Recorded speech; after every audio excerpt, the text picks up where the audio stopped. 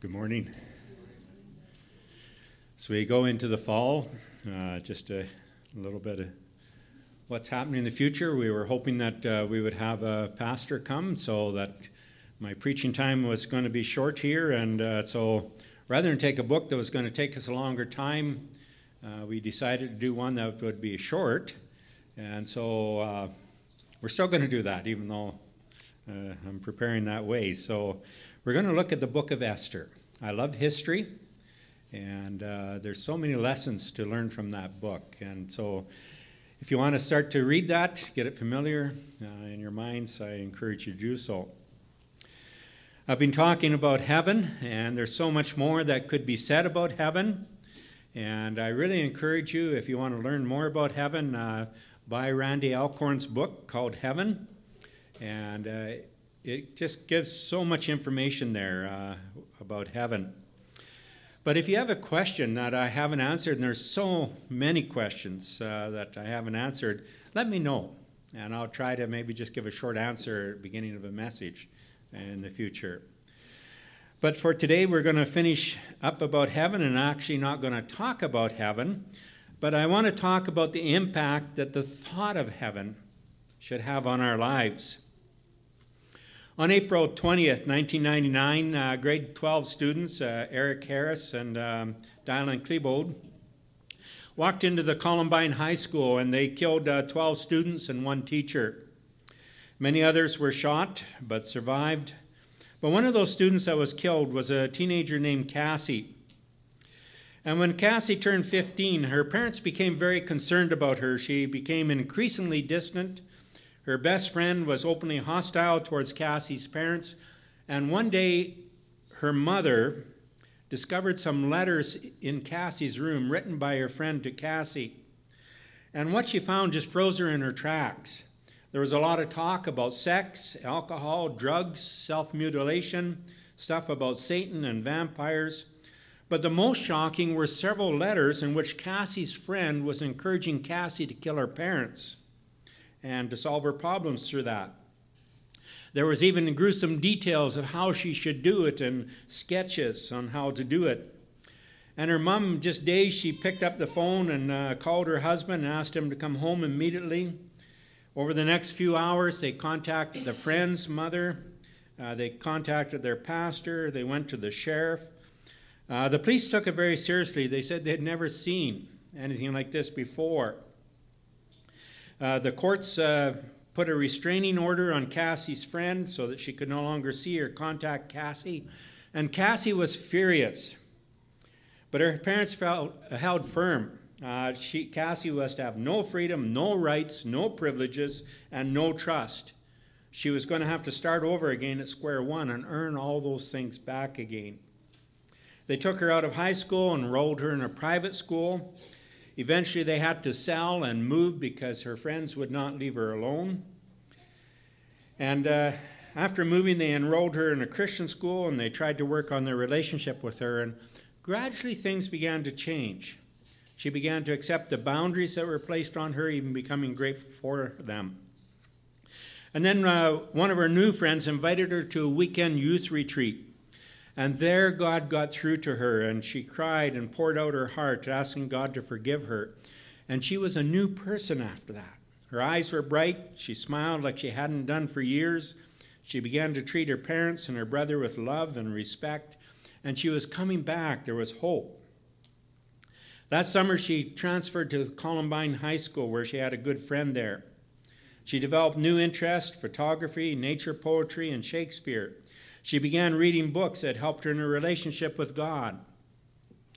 And then one day she was in the library, and she was confronted with two teenagers with guns in their hands. And they asked her a simple question: "Do you believe in God?" And she said yes. And the next minute she was in eternity. Later in her grief, Cassie's mom was reading through Cassie's journal. And Cassie had a quote that she had highlighted in her journal. "All of us should live life so as to be able to face eternity at any time." all of us should live life so as to be able to face eternity at any time. This is wisdom. To live in such a way that you're ready to enter into eternity at this very moment. Now, what keeps us from that? Well, in 1 John, when we went through there, we found out from John that what keeps us from entering eternity in any moment, he says, do not love the world or anything in the world. If anyone loves the world, the love of the Father is not in him. For everything in the world, the cravings of sinful man, the lust of his eyes, and the boasting of what he has and does comes not from the Father, but from the world. The world and its desires pass away, but the one who does the will of God lives forever. It's the love of this world. It's our sinful cravings and desires for what we see, the desire of possessions, the pride of what we do. Those are the things that keep us from being ready at any moment to enter eternity. Paul tells us, he says, set your minds, in Colossians 3:2, set your minds on things above, not on earthly things. It's our mind set on earthly things that keeps us from being ready to enter eternity. It's the love of this world that keeps us from being ready. But there's another reason, I believe. This world is so immediate, and heaven seems so distant. How many of you love Coke? Be honest. There's a few hands. How many of you love Pepsi? Okay, this is not for you Pepsi guys. I need a volunteer here, someone that loves Coke. Would you come forward? The rest of you are just too slow, sorry. So Byron, I'm giving you a choice here. You can have this can of Coke this morning, right now, or in 10 years, I'll give you something better than this can of Coke. And I'm not telling you what it'll be.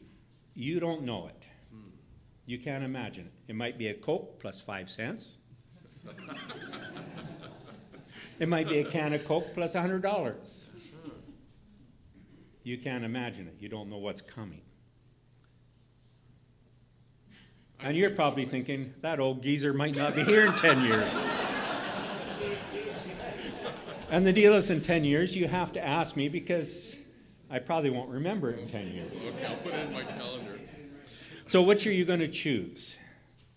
The can of Coke now, or something that may be better in 10 years? I'm curious to know what's in 10 years, so I'll take the 10 years and I'll put it in my calendar. You'll put it in your calendar? Because I can't wait to find out. Okay, good. You can sit down. I thought he would take the can of Coke here. You will?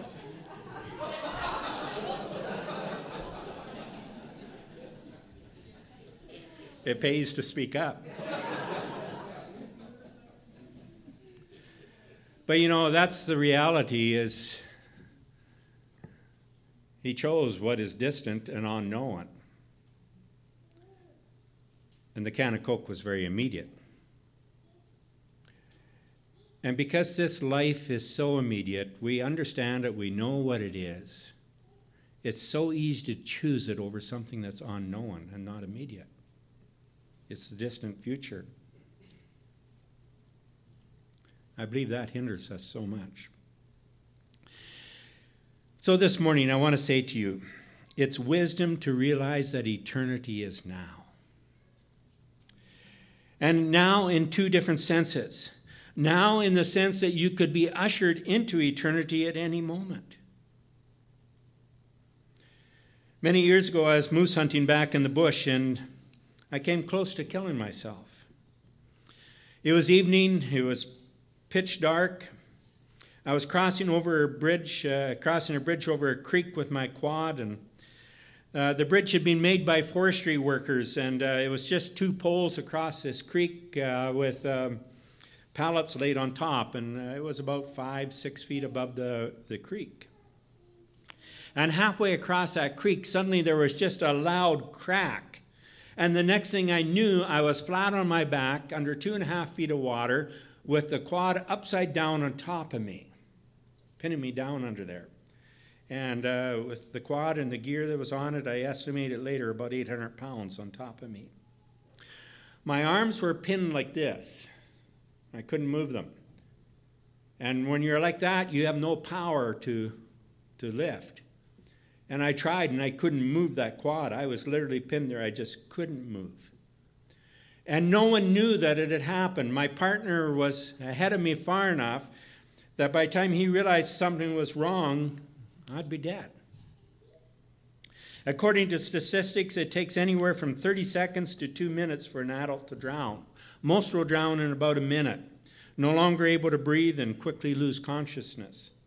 And so I didn't have a lot of time there. And that was my thought as I lay there pinned flat on my back under the water.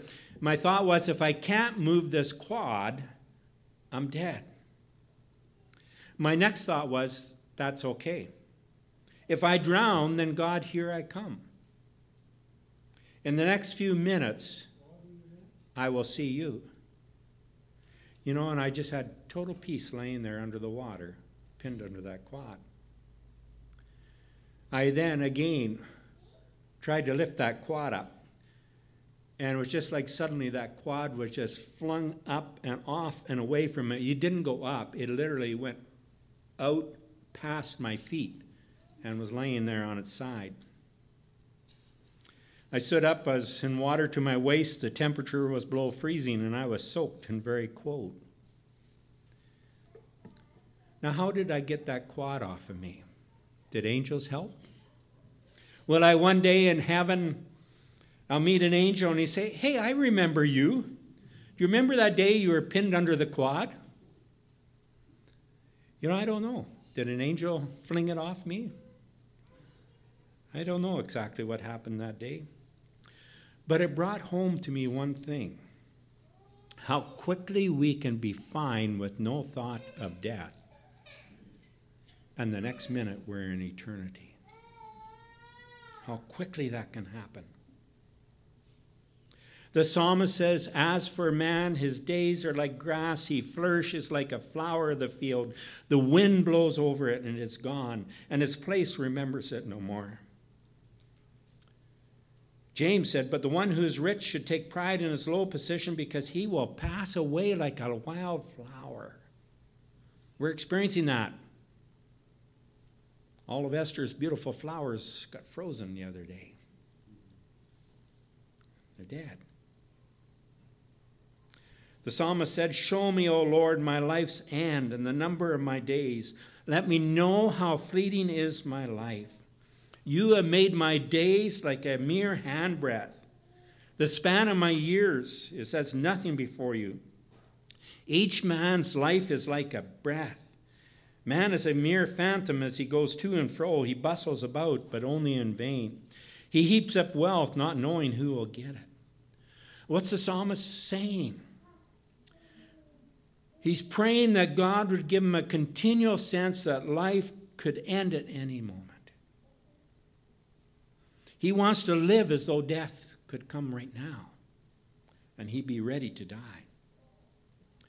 And so that's wisdom, is to know that eternity is now, in the sense that we could die at any moment and be ushered into God's presence. We should live in a way that we're ready for that at any moment. But there's a second way that we need to look at eternity is now. We're already in eternity. Right now, you're in eternity. Human conception is the only event in history where something eternal begins in a moment of time. An eternal soul begins at the moment of conception. And from that moment of conception on, that soul is in eternity. You've been in eternity already for the lifespan that you've lived. So every person that's born is eternal. They'll live forever. The question is simply, where will they live? With God in heaven or without God in hell? Now, in the context of wisdom, it's important to understand that this moment of life right now is part of eternity. Because while this life is such a small part of eternity, it greatly affects all of your eternity. Paul said in Romans 14:10, he says, "We will all stand before God's judgment seat. It is written, as surely as I live, says the Lord, every knee will bow before me, every tongue will confess to God. So then each of us will give an account of himself to God." And so how you live this moment today impacts your experience not only of this life, but is impacting your experience of heaven for all eternity. Paul's saying a day is coming that we're going to have to give an account of how we live our lives now. And for us as believers, that's not an account to determine whether you go to heaven or to hell. That's an account where God determines how he's going to reward you for all eternity. And so we need to just realize that it's wisdom to understand that how we live our now is impacting our all eternity. So Paul says that in 2 Corinthians 5, that how we live now makes that difference. He says we make our goal to please him, whether we're at home in the body now or whether we're away from it, we're with him. Because we all have to appear before the judgment seat of Christ, so that each will receive what is due him for the things done while he's in the body, whether good or bad. And so Paul says, my driving force in this life, because I'm going to have to give that accounting, is that my goal is to please him. And it's not going to just be my goal to please him now. Even when I'm dead, that goal carries on for all eternity.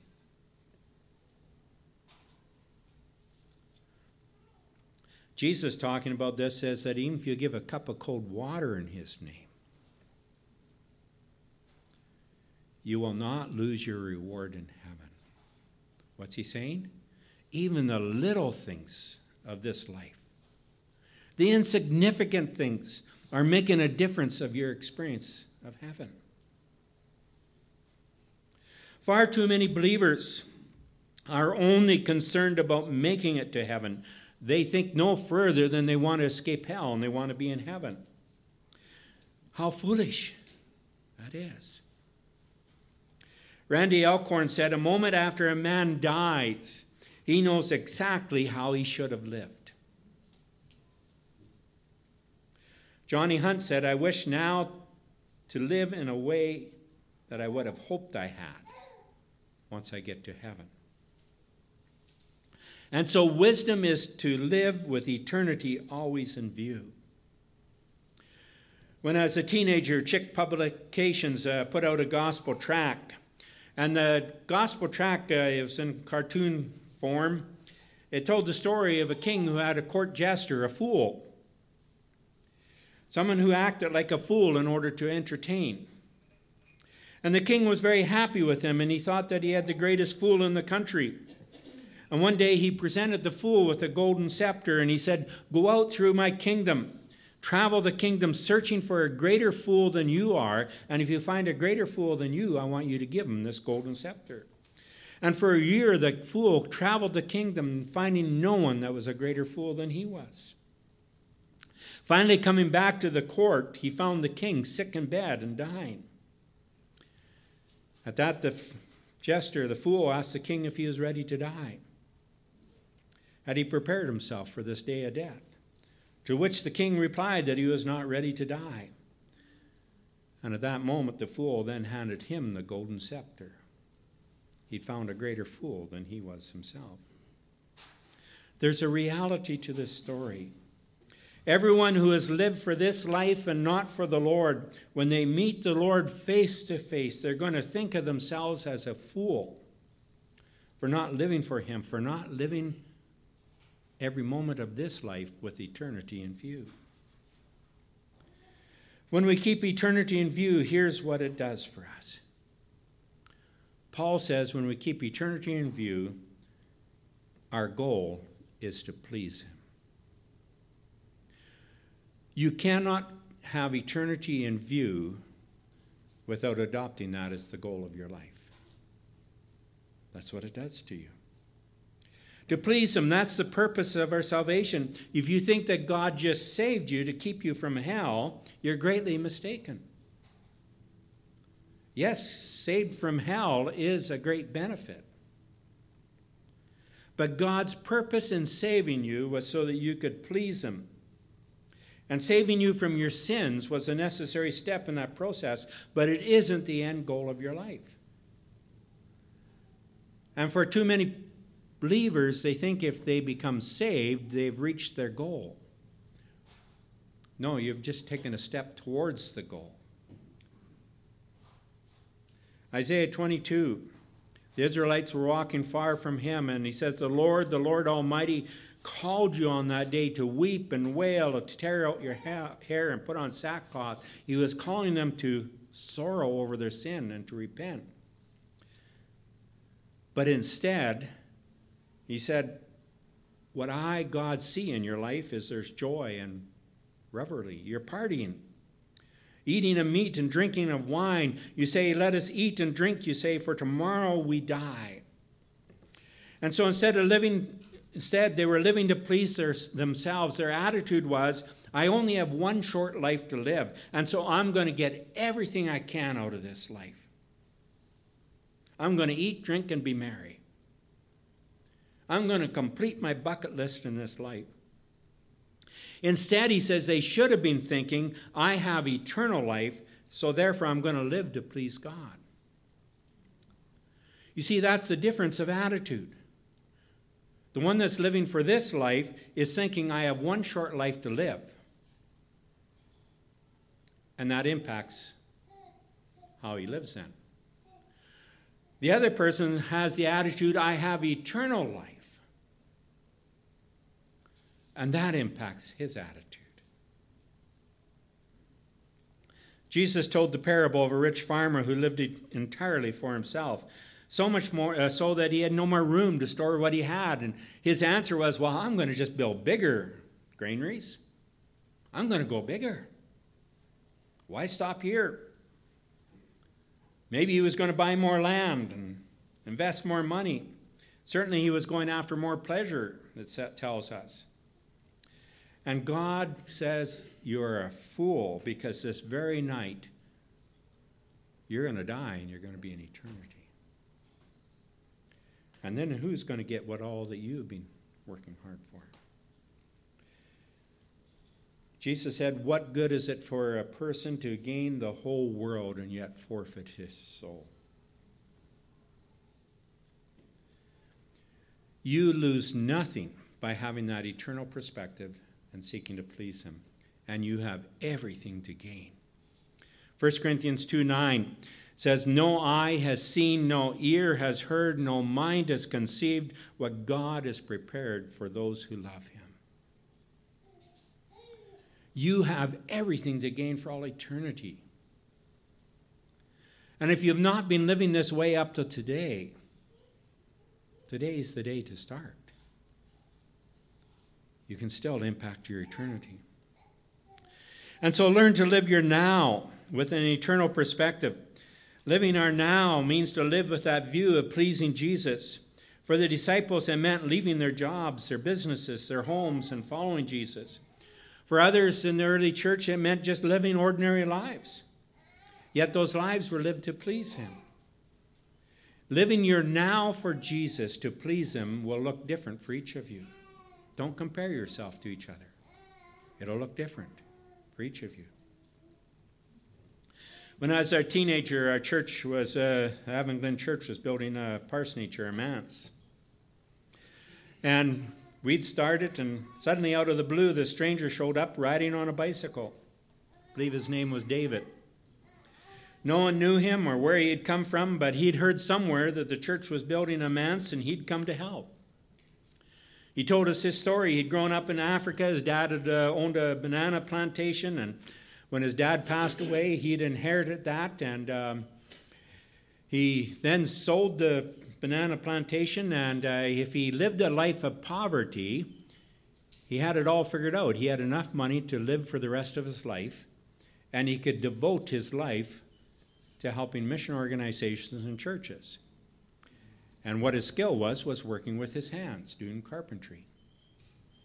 And he felt God was calling him to devote that skill to help the church.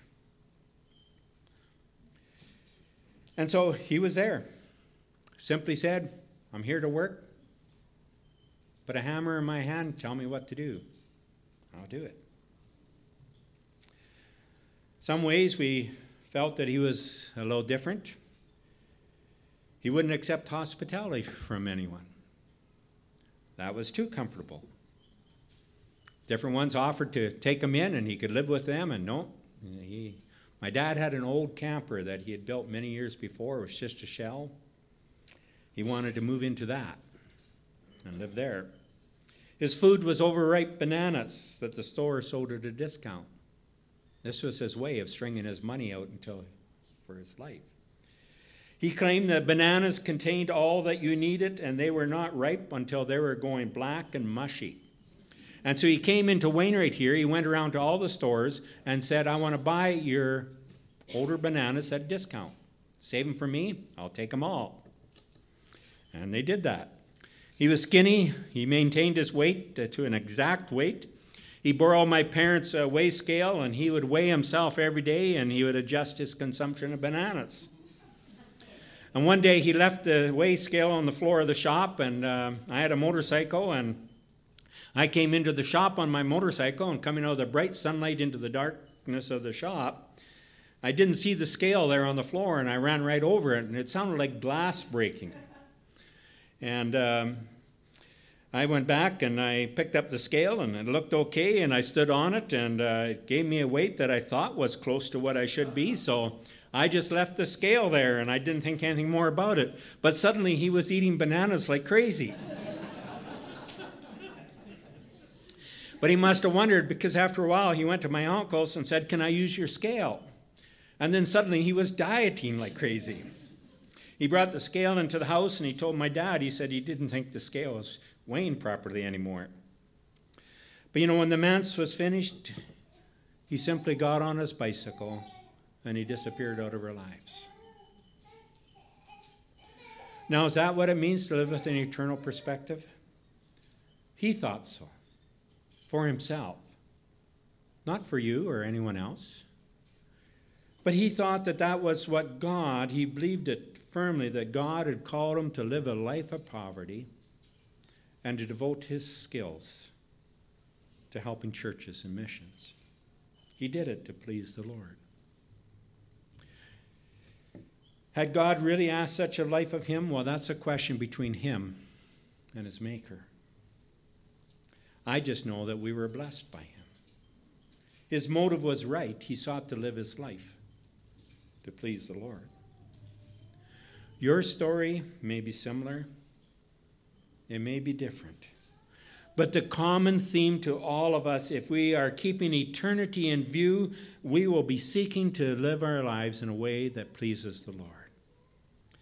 For most of us, it simply means bringing daily our thoughts and actions under his control. Are you a mom? Be a mom that pleases the Lord. Are you a dad? Be a dad that pleases the Lord. Are you an employee? Work in a way that pleases the Lord. Are you an employer, business owner? Conduct your business in a way that pleases the Lord. Do you enjoy the pleasures of this life? Enjoy and live them out in a way that pleases the Lord. We all have time. It's using our time in a way that pleases the Lord. We all have abilities. It's putting your abilities at his disposal in a way that pleases the Lord. On it goes. Doing all things in such a way that if this were the moment that you were to enter eternity, that you would do so with no regrets. The thought of heaven, the thought of eternity ought to be profoundly impacting how we live the present moment. Because in the present moment, you are in eternity. Hebrews 11 has a list of the heroes of faith. It talks of Abraham, who was willing to leave his country and his family and all that behind, and he went to a distant land, a strange land. And he spent his life moving around in tents. It tells us the story of others that were willing to face persecution, being driven from home, losing everything, some of them having to live in caves, others being killed for their faith. Now, why were all these willing to live in these different ways? Because they were looking forward to heaven. It says they were looking forward to a heavenly city. And so that impacted how they were willing to live their lives now. And then it finishes with this: therefore God is not ashamed to be called their God, for he's prepared a city for them. Everyone that is willing to live with eternity in view now, living to please the Lord, God is going to say to each one of you, I am not ashamed to be called yours, God. So keep your focus on what's coming, heaven. Your focus on heaven, eternity. If you have an eternal focus, you'll be motivated to live to please him now. Gladstone was one of the great prime ministers of England. Made a huge difference on the country. And shortly before he died, Gladstone gave a speech in which he told about being visited by an ambitious young man who sought his advice about life. And the young man said to the elder statesman, he said, I admire you more than anyone that's living, and I want to have your advice regarding my career. And so Gladstone said, well, what do you hope to do when you graduate from college? And the young man said, well, I hope to attend law school then after that, sir, just as you did. Well, that's a noble goal, Gladstone said. Then what? I hope to practice law and make a good name for myself, defending the poor and the outcasts of society, just as you did. Well, that's a noble purpose. Then what? Well, sir, I hope one day to stand for Parliament and become a servant of the people, just as you did. That too is noble. What then? I would hope to be able to serve in the Parliament with great distinction, showing integrity and concern for justice, even as you did. What then? I would hope to serve the government as Prime Minister with the same vigor, dedication, vision, and integrity that you've done. And what then? Asked Gladstone. I would hope to retire with honors and write my memoirs, even as you are presently doing, so that others could learn from my mistakes and triumphs. That Gladstone said, well, that's all very noble. What then? The young man thought for a moment. He says, well, sir, I suppose I will then die. That's correct, answered Gladstone. And then what? The young man looked puzzled and he said, well, sir, I've never given that any thought. And this was Gladstone's answer to him. He says, young man, the only advice I have for you is for you to go home, read your Bible, and think about eternity. That advice is still good advice for us this morning. To go home and think about eternity. Let's pray.